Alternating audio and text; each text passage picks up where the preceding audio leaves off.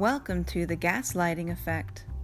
I'm Angela, writer, teacher, cult survivor. After decades of being silenced, I'm finally finding my voice.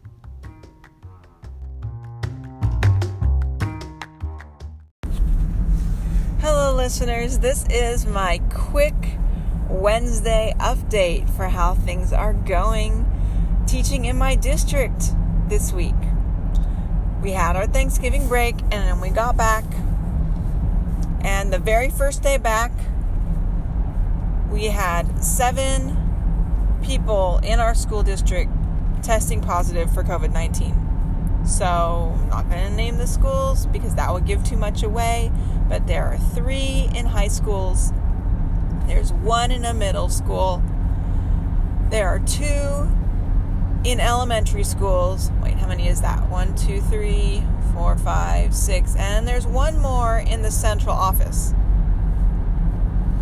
And from what I can muster, what I'm aware of, most all of these are staff members. And also from what I can muster from talking to people that are working at these schools or these places where these COVID positive cases have happened, nobody is being encouraged to share who the person is who is infected. Like, it's not common knowledge. It's kind of being kept secret or hush-hush, which, according to one of my own coworkers, is like kind of disconcerting for because he has a spouse that works at one of these schools, and nobody at the school knows who has COVID-19. Nobody knows who the positive person is. So they're all just kind of going to work suspicious, nervous, not knowing who might have been exposed, who might not have been exposed. And then we also found out over the break that the way our public health officials are doing the quarantining process, that in one of the schools, one of the previous positive cases where a teacher was tested positive for COVID-19, and the only people that were quarantined after the teacher was found positive were the 2 students in the front of the room. Because evidently the public health officials in our community believe that teachers are kind of just like actors. They're just up in front of the room and they don't move around. And so therefore there's only need to quarantine the people closest to them. I find that a little bit scary because it does not go with the research of super spreader events and how those work. And it also isn't consistent with how teachers teach.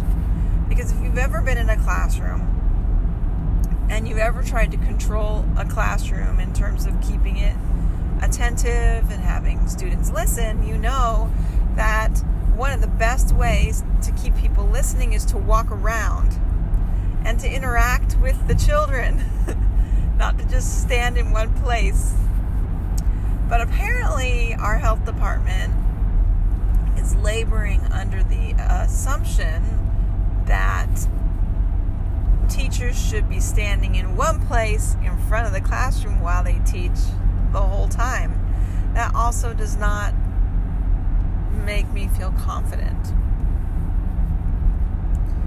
I guess I should tell you a story, because otherwise this is going to be the shortest podcast known to man. I was teaching a class yesterday.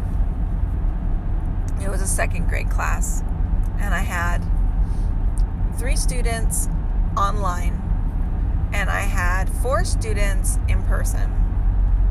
Now, one nice thing about the smaller class sizes is that usually when the class sizes are smaller, there are fewer behavioral issues.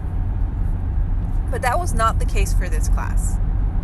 I had 4 kids in person, and 2 of them were very good and were listening.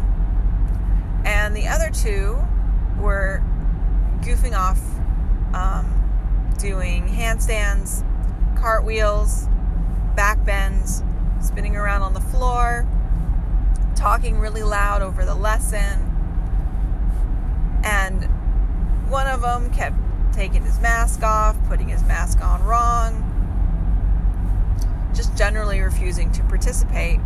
And they were sort of playing off each other.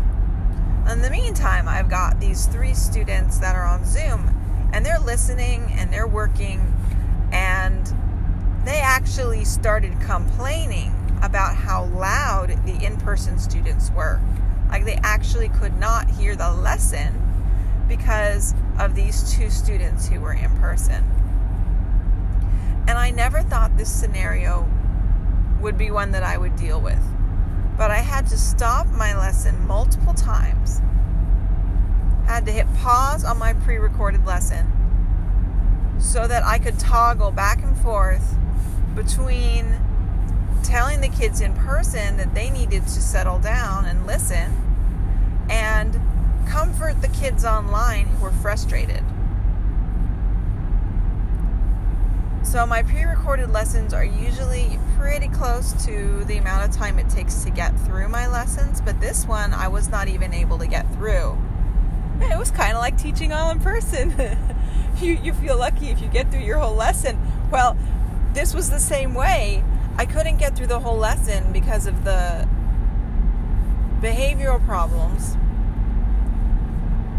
But then it actually even took longer to get back to the pre-recorded lesson because I had to separately comfort or deal with or manage 2 sets of students, one online and one in person. First time that's happened where it's really been a problem, and I'm hoping it will be the last. But I'm guessing probably it won't be. And it makes me think about the teachers who've been doing this concurrent teaching model since August or September. How are they doing it? How are they managing 2 sets of students, one online and one in person, at the same time? It's already a lot of prep going into it. Way more than a regular typical lesson where all the kids are there. So you put in all this extra time to prep it, and then you get there, and you still can't get through the lesson. Because one or the other of the cohorts of students needs extra attention, or is having technical issues, or like yesterday, one of the cohorts of students is not really listening and is distracting the other cohort. I just don't know what's going to happen to teaching as a profession when we put this kind of expectation on teachers.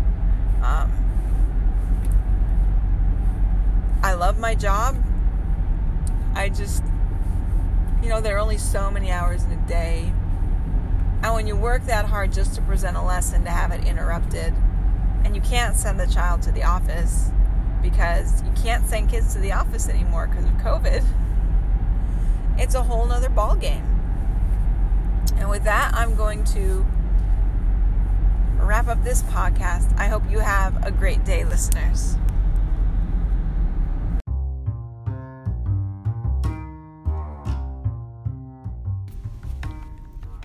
If you enjoyed this episode, consider joining me on the Facebook page called Spotlight on Spiritual Abuse. You can message me there or post. And remember to always trust your instincts. Don't let others tell you how to think.